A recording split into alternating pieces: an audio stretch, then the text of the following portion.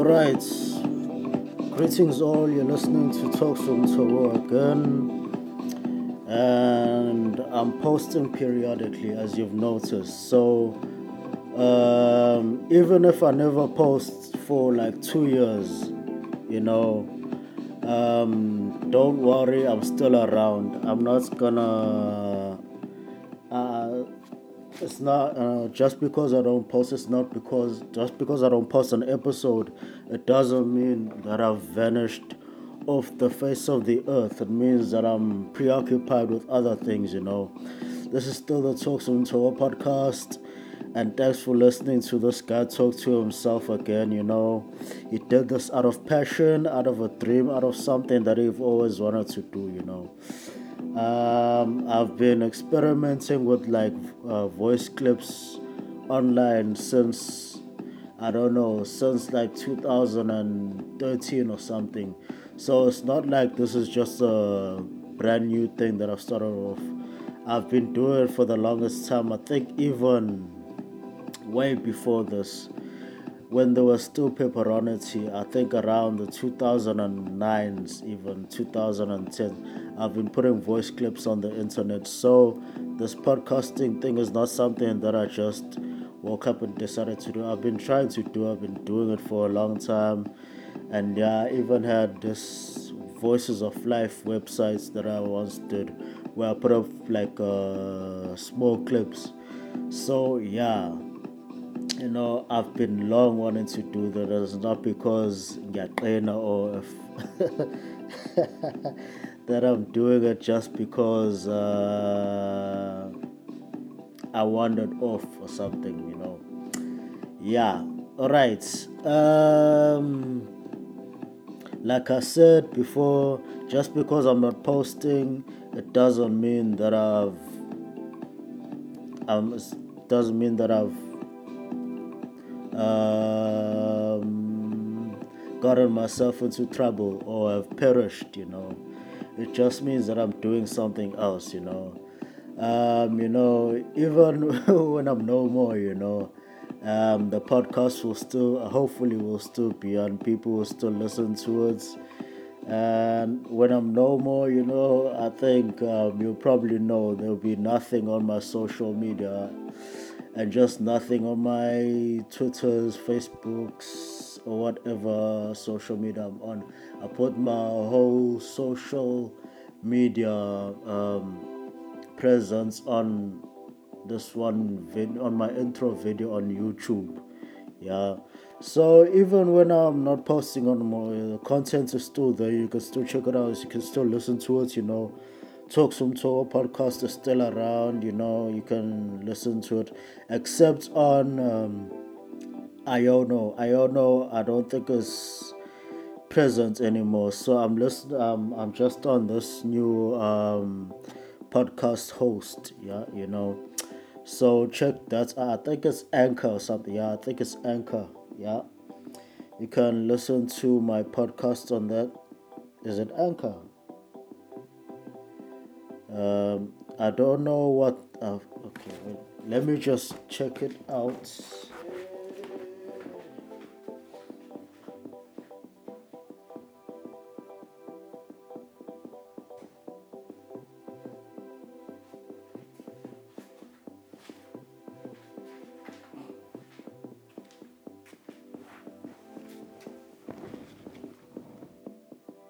I think it is Anchor, yeah.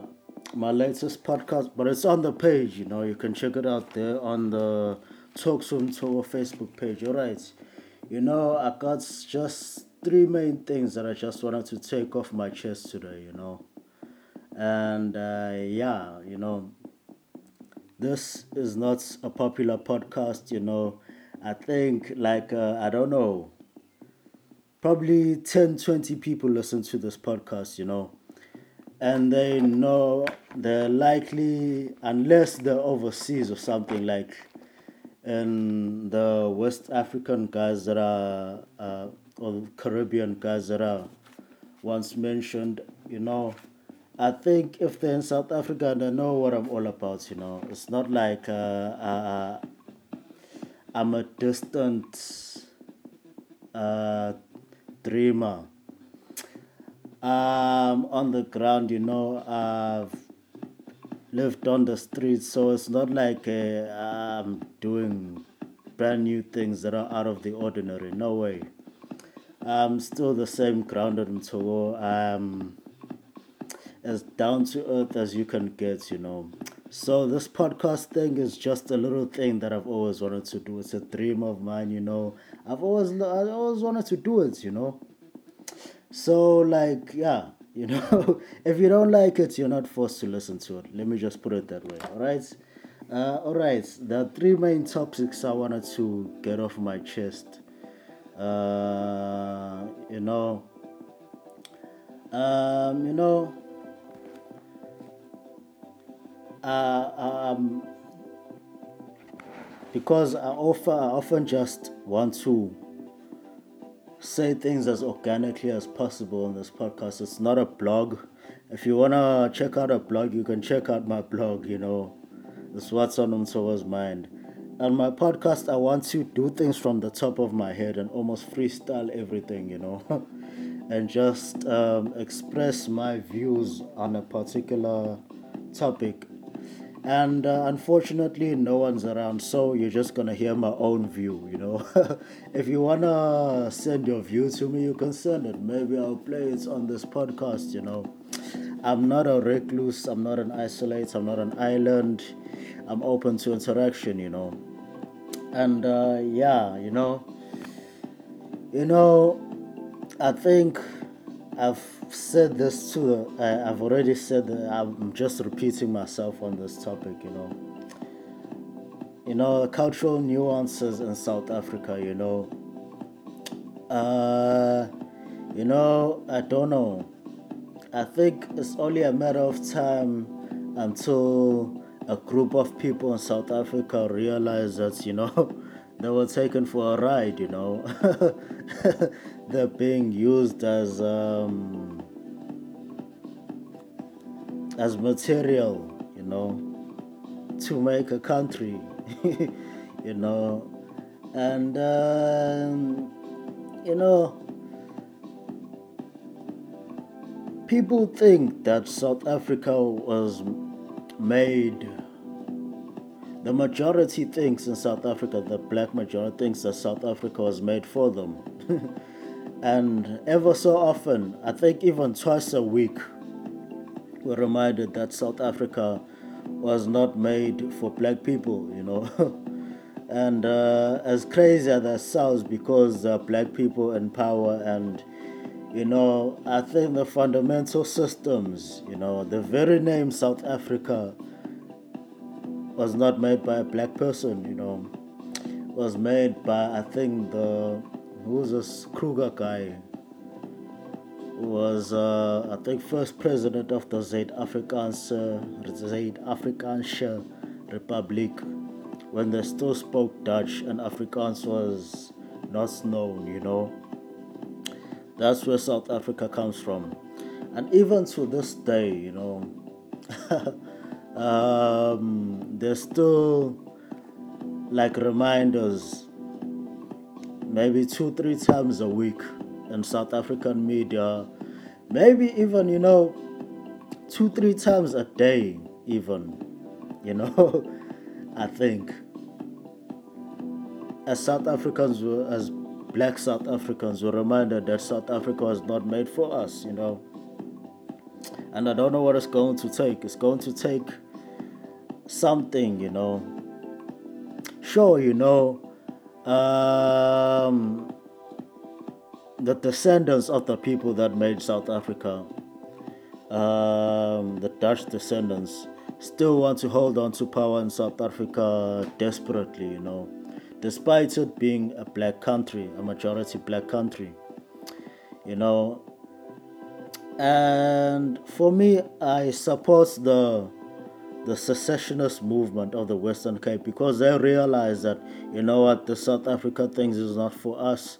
Let's separate and leave the blacks alone in their territory and keep our territory there in the Western Cape, where they can maybe build a country with the San descendants, with the Khoi and San descendants, which are mostly colored today, you know. So I support that movement more, was a sovereign state of good hope led by Kobaha and all those guys, you know. You know, here in South Africa, on the black parts of South Africa, there's a desperate attempt, you know, to get black people to fight clever black people, you know, because black people, intellectual black people, want to see progress and want to progress, you know. They don't want to be stuck in the same ruts as always. So what's the capitalist elite in the eastern parts of South Africa, the majority black parts of South Africa, are trying to do is trying to get the downtrodden people to fight these intellectuals, you know. They're trying to get these I don't want to say dumb or stupid, but the people that don't know any better. The people that don't know any better, even if they do know better, they just don't want progress for whatever reasons, for their own selfish reasons, or maybe just because they hate a particular intellectual, you know. They want to bring that intellectual down, you know, and they want to bring that intellectual movement down because it will bring prosperity to the majority, you know. So that's what the capitalist elites are trying to do. And well, I don't know if they're doing it in the Western and Northern Cape, but definitely in the eastern parts of South Africa, which is majority black, you know. They're trying to do that. They're trying to get these downtrodden black people that don't know any better to fight these progressive thinkers, you know, that are thinking of solutions instead of ways to survive the status quo. Because to survive the to try end the status quo of South Africa means that you want you want progress, you know, because you know the status quo in South Africa is that the majority, the black majority, must live under some sort of must be seen as lesser than, you know, and to reinforce any form of dignity is almost counter to what the status quo is. So black people, the black majority of South, must be seen as dirty and poor, you know, and the white, well, the non-black minority must be seen as better than, you know. And if you want to bring about a sense of dignity and that refuses to keep black people in the same image of being dirty and poor, you're seen as a threat, you know. So these minority non-black people are going to try get other black people to fight you. Yeah, and that's what it is. You find that there's like Isandla Semfene in the background that's making these dumb black people, these black people that don't know any better, fight these seemingly intelligent black people. You find that guys that like say the most progressive things, you know, you can realize that this guy, even okay, I won't name any politicians or any people in general because I'm gonna I'm gonna put a target on them, you know.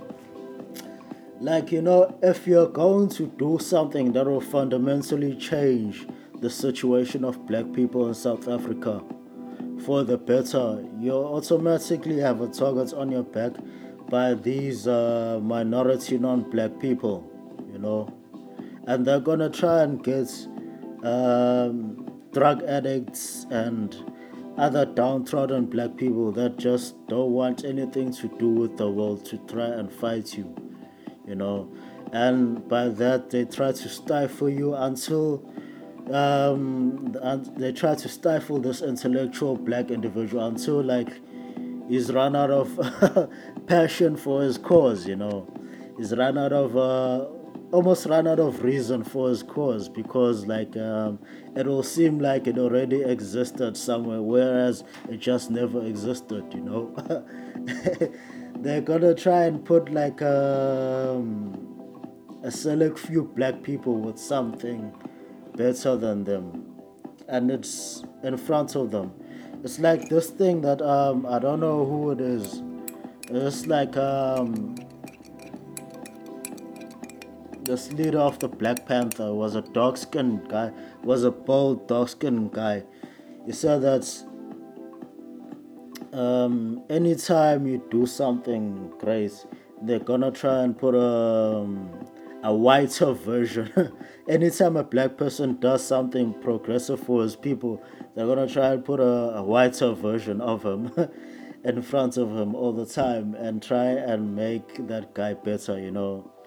And all that's and it's happening. That's what always happens, you know. It's like almost like they want black people to think that they're just destined to be uh, dirty and poor, you know, when it was never the case historically, you know. Africa has been home to many civilizations. We created ironworking. Hell, we in Africa we discovered fire, Um, like lots of things were made in Africa. So, like to say that Africans are incapable of doing anything progressive, it's almost, it's just not true. It's just not true. Yeah. So, like in South Africa, we have like these differences still. There's black people that wants progress, and then there's the non-black minority that tries to get downtrodden black people to kill off this progressive black movement, and that's what's been the major stumbling block of South Africa moving forward. You'll notice that whenever we on media, it's always the same repetitive things. It's never, it's always the same problems: racism, tribalism, poverty, lack of corruption, lack of infrastructure, and lack of service delivery. It's the same problems. But when you say that, when you offer a solution, it's almost like they want to put the small part that is progressing in front. It's like it's like when say you're in charge of a fleet of cars, like you own a business that's like a transport business, and you're in charge of a fleet of cars, and like say 80% of those cars need servicing. But the moment you say that, they're gonna show you like the 20% of the cars that do not need servicing. you know, it's a trip. It's a trip. It's really a trip. It's it is a crazy trip. It's a crazy trip. It's like you spotting a problem and deciding to fix it. But the moment they try and they take your solution, the like the 1% parts of your that is already like made up of your solution, and try and fix that, and try and show it in front of you, and try and make you think that it's already happening, whereas it's not. the problem still persists, and people will continue complaining about the same problem forever. If I say there's no bread, like say 90% of houses do not have bread, you know, it's not helping that you show that just the 10%, you just show the 10% all the time of houses that do have bread. The overwhelming problem is that most houses do not have bread. So, like, what are you trying to prove? Yeah, man. I don't get it. Like, that the majority of Nigerians, like, live below the poverty line. It's not gonna help just showing rich Nigerians, for example. It's not helping. It's not helping. And as sad as that is, it's what happens. It's what happens. They want these small minority groups, these small capitalist elitist groups. They want to keep the status quo. I just retweeted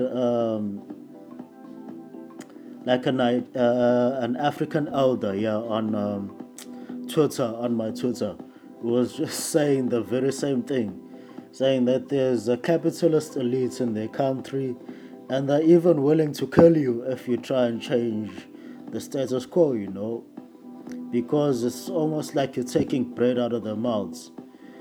Whereas some houses do not even have that bread.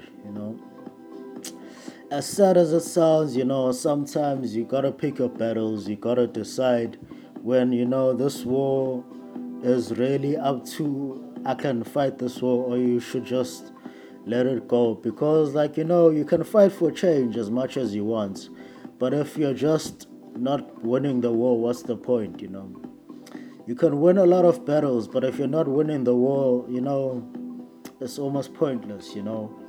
So, like, I just wanna. The first topic was me expressing the plight of the black masses in South Africa and how we're always fighting the same problems, and anyone who comes up with a solution is almost seen as a threat. So, like, that's what it is. So my solution to this problem is, you know divide South Africa into its ethnic regions, and they can choose how to govern themselves. And I think that when there's a nation state, it's much easier to implement socialist systems than a multicultural, multiracial state. Because in a multicultural and multiracial state, quite often capitalism is king.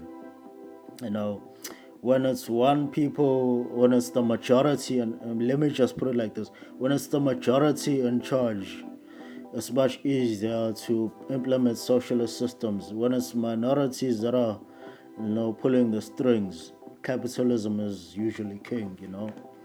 So that's me. My first topic was me expressing why South Africa almost seems to be stagnant and never move forward from some problems. How long have we been dealing with tribalism and racism? But when you pull up a solution, it's almost like, you're a threat. How long have we been dealing with the black plight of South Africa and lack of equality? But when you come up with a solution, you're a threat. So that was my first topic. My second topic, all right, gonna shift or cut because it's the elephant in the room. Some people are saying, okay, there's bigger wars in Africa. 5 million people were killed in the Congo War. There's still a war going on in Congo. There's still conflicts going on in Congo right now. And yeah, for sure. But, I feel like this is always in the news. So why not just discuss the elephant in the room? This Russia Ukraine war.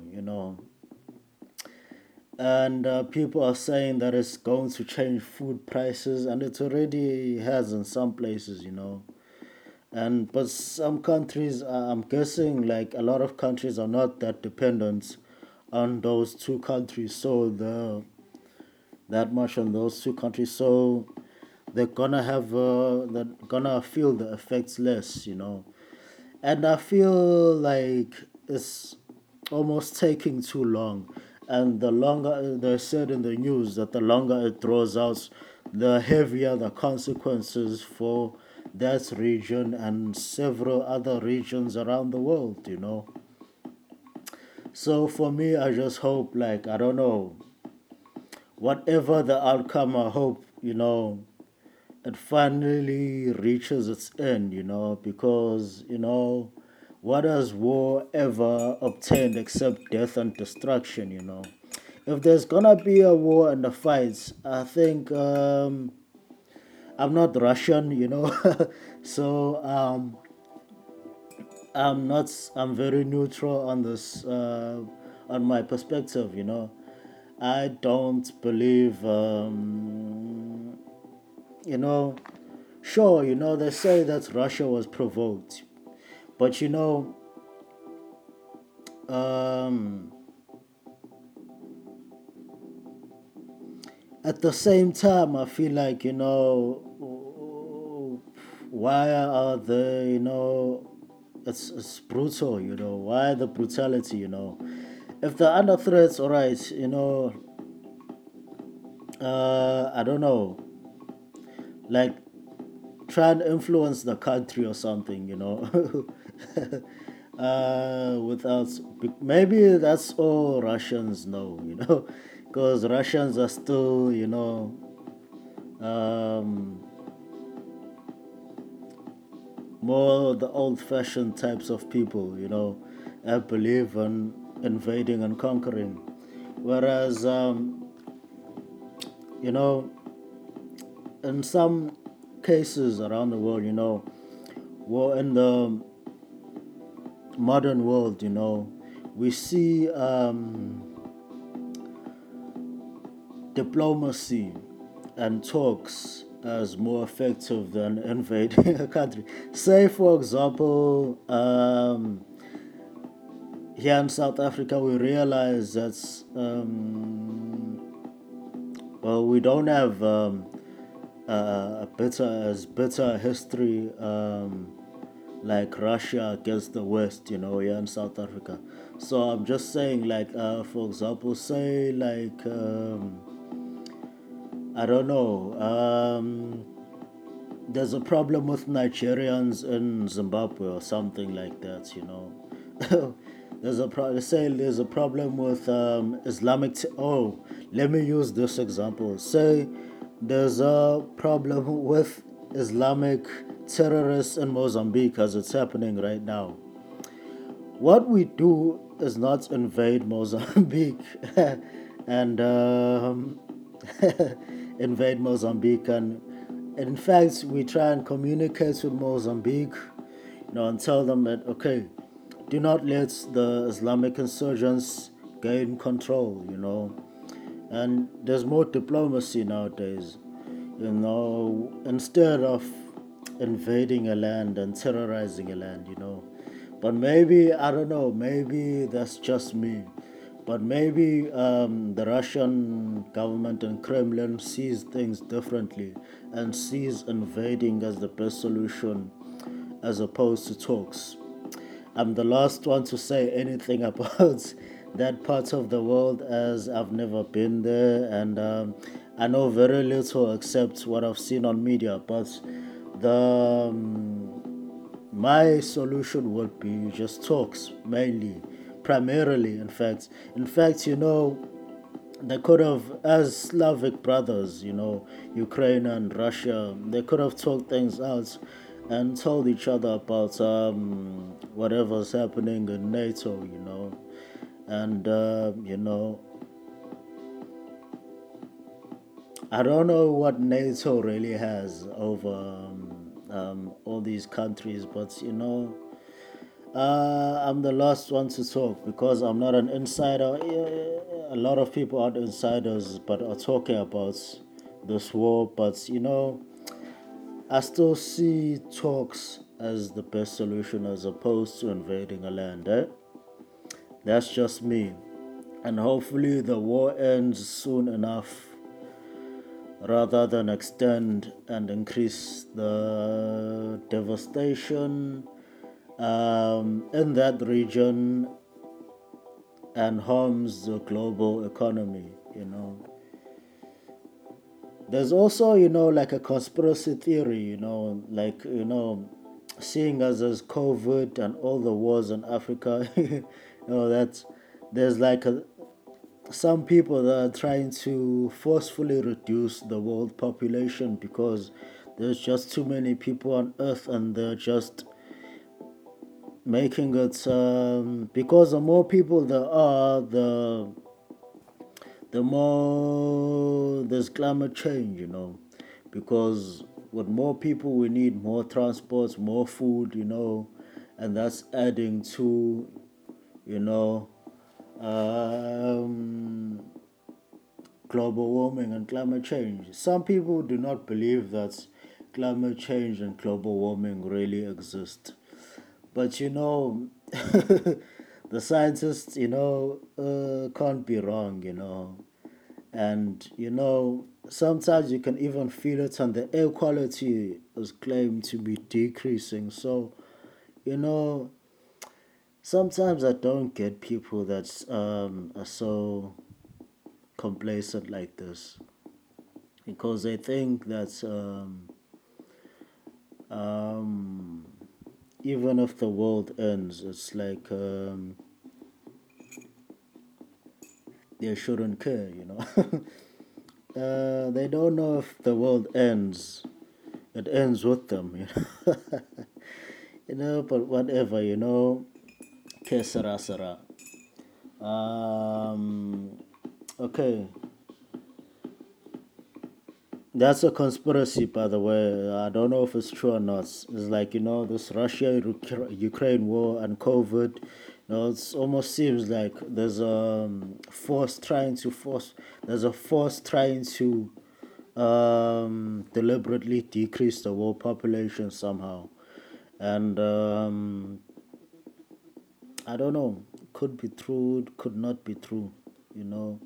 So don't run off to the news with whatever this podcast says, But if something keeps happening and all signs point towards if someone is climbing onto a house or like a window of a house, and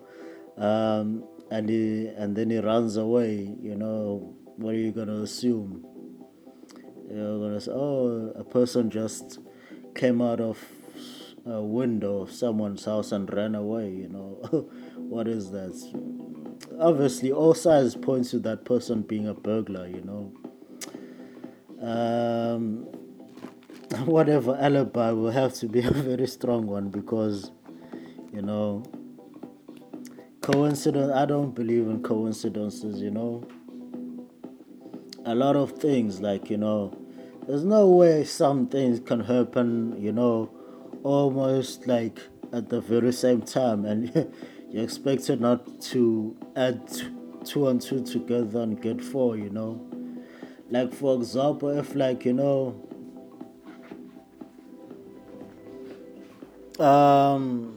mosques start popping up somewhere, and all of a sudden Islamic terrorists starts entering your region.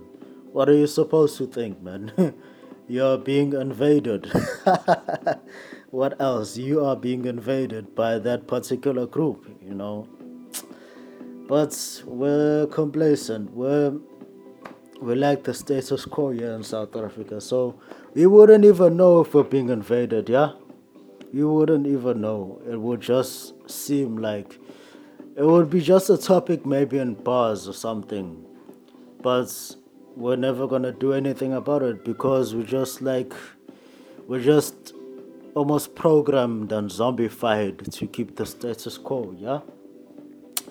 All right, my last topic is on leftism, global leftism, and the image that people seem to have of leftism and all these ideologies are like these said to be bad ideologies and said to be good ideologies. People think that democracy and capitalism are the ultimate good. You know, when they're probably just as bad as fascism, communism, and socialism. I do not think that communism and capitalism will be good irrespective of a leader.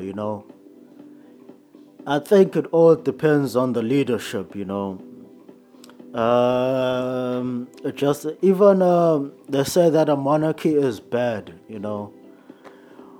Um, you know, if you look at the monarchies around the world, and you look at the democracies around the world, probably like 7 or 8 times out of 10, the countries that are in abject poverty are probably democracies where capitalism rules, as opposed to countries where a king or sultan or emperor still rules.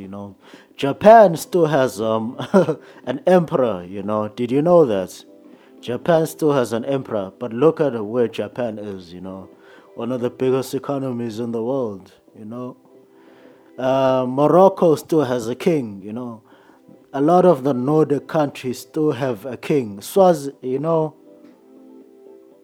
A lot of countries still have a king in charge, and they are probably the most stable and most well run countries. So don't let anyone make you think that a dictatorship or a fascist government is bad. Don't let anyone make you think that. Because if you let go of your beliefs, and and cave into whatever the world thinks is good, you're gonna be a slave eventually. You and your descendants are gonna be slaves to that system that you allowed, you know. Because if you take a look at what communism is, what is communism? It's the concept that everyone is equal. Um, any economic gain that the state makes is shared across among the people. Socialism is a cousin of communism.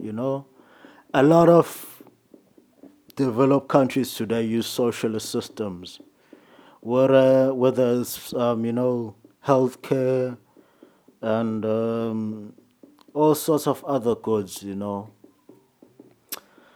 But they're never called out as bad because it's open quotes developed countries close quotes. So like in impoverished countries, socialism is seen as bad because it will improve life for the poorest. In some countries socialism will work, in some countries it will not work. It will work in certain areas, and might not work in certain. If your country has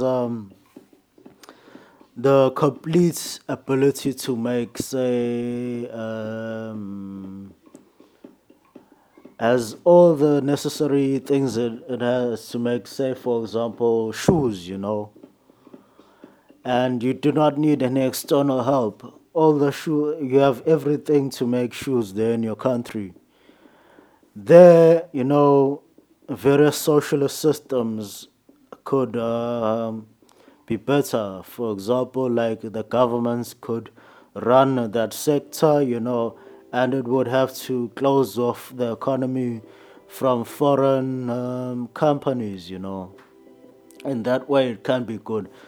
What communist or socialist systems are bad in is if the government has full control of a particular part of the economy that they did not have the full capability of running it, and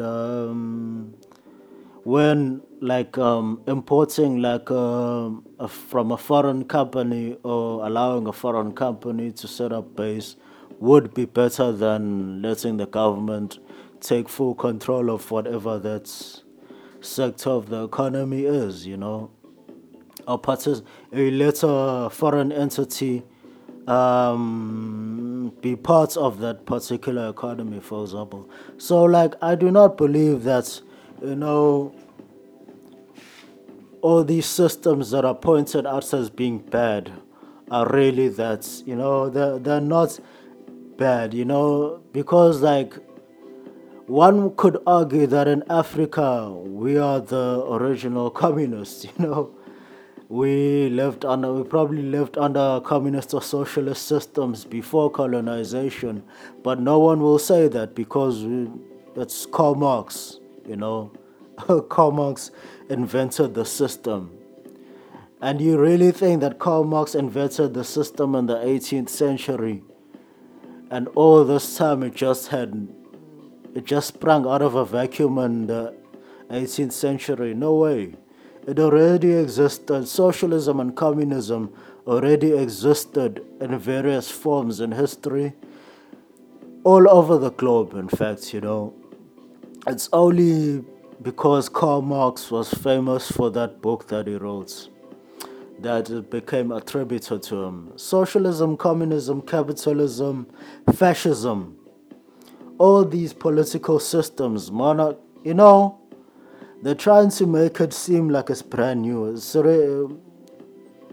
Like they already existed in some forms, you know, all over the world, you know. So, like, you know, do not think that communism is bad just because you're told that it's because some people are scared that it will take, you know, money out of their pockets and improve the masses, you know, life for the masses, you know. You know, fascism, you know, what is fascism? Fascism is the belief that your people come first, irrespective, you know. And how, you know, you got a question, how is that bad? Some people think just because, you know, you like honor your group or ethnic group, you're gonna have to kill off some groups, you know. And, you know, that's, you know, recent history tells us that. Whereas if you honor your group, you know, if you don't honor your group, what are you gonna honor, you know? Because if you don't respect your own people, then which people will you respect? You know, if a person doesn't respect his own people, then he does not, he cannot, he probably will not respect foreigners either, you know. That's often the case, you know. If you think your people are shit, what are you gonna think of outsiders, you know? You're gonna think of outsiders as worse, you know. So, like, you gotta be careful of people that are not nationalists, even the slightest bits, because those people aren't worth much to foreigners either, you know. Because they think that fascism is just about killing foreigners, killing people that are not like you, and it's just not the case. If you do not respect your land and people and your own ethnicity, then what are you going to think of foreigners? Are you going to think of foreigners as better than your own people? And when those foreigners come to your own land and do better than you, and you start getting envious of them, what are you gonna? You're obviously gonna resort to being nationalist and fascist again. You know, you know, people think that these like, you know, they think these old systems do not work. And how did they last so many millennia, you know? How did, you know, I'm guessing, you know, the world lived in a very egalitarian or even capitalist systems, you know. Capitalist systems was all this time, you know. Communists as all this time. I'm guessing in the ideal world in history where there was a balance and everyone was mostly equal. I'm guessing that was the best society, because the moment people are seen as inferior, they're gonna rebel against whichever group thinks of itself as better. And they're gonna fight to for the equality and the rights. And I'm guessing that egalitarian systems or socialist systems are better than any capitalist system and any class caste system like they use in India. They use caste systems in India where particular groups are seen as better than other groups. And for me, that's almost a recipe for you wonder why India never goes anywhere. It always almost seems stagnant. It's because of these oppressive systems that they use. And you wonder why some countries just never go anywhere. It's because they discriminate against certain groups. The same with South Africa.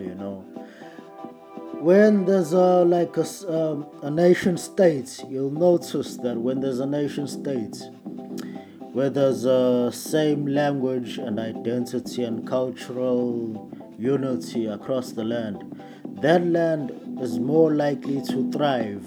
I've said this before. I've said this like probably fifth time I've said it now in this Talks on Togo podcast series. Whenever there's a group of people that have the same language and culture, they're more likely to succeed than a country that is a Babylon. So, political systems for me are not that important. It's the people in charge that are or the systems or the checks and balances of that system that are more important, or whether they're adhered to or not, that ultimately determine, and the level of corruption in that government, that ultimately determine the level of corruption ultimately goes back to whoever's in charge. It's the people in charge, not the system, that determines success. Whether you're in a communist, fascist, socialist, capitalist system, it's the people in charge that determine whether the majority are living a good life or a bad life. It's not the actual system. So that's me. Sure, it's the people in charge. Even in a monarchy, if the king sees is, for example, classist, and picks out certain groups and oppresses certain groups, you know, and oppresses the majority, that kingdom will not last. That empire will not last. Or, yeah, that's my main point on my third topic. It's not communism that's bad. It's not socialism that's bad. It's not monarchy that's bad. It's not capitalism that's bad. It's the people and the governments, or the checks and balances of the government. So that's been Talks on Togo. I hope to see change across the world. I hope to see change for the better across the world. And thanks for listening once again. And yeah, I say it again, if you're not a fan of this podcast, don't listen to it. Yeah, alright, take care.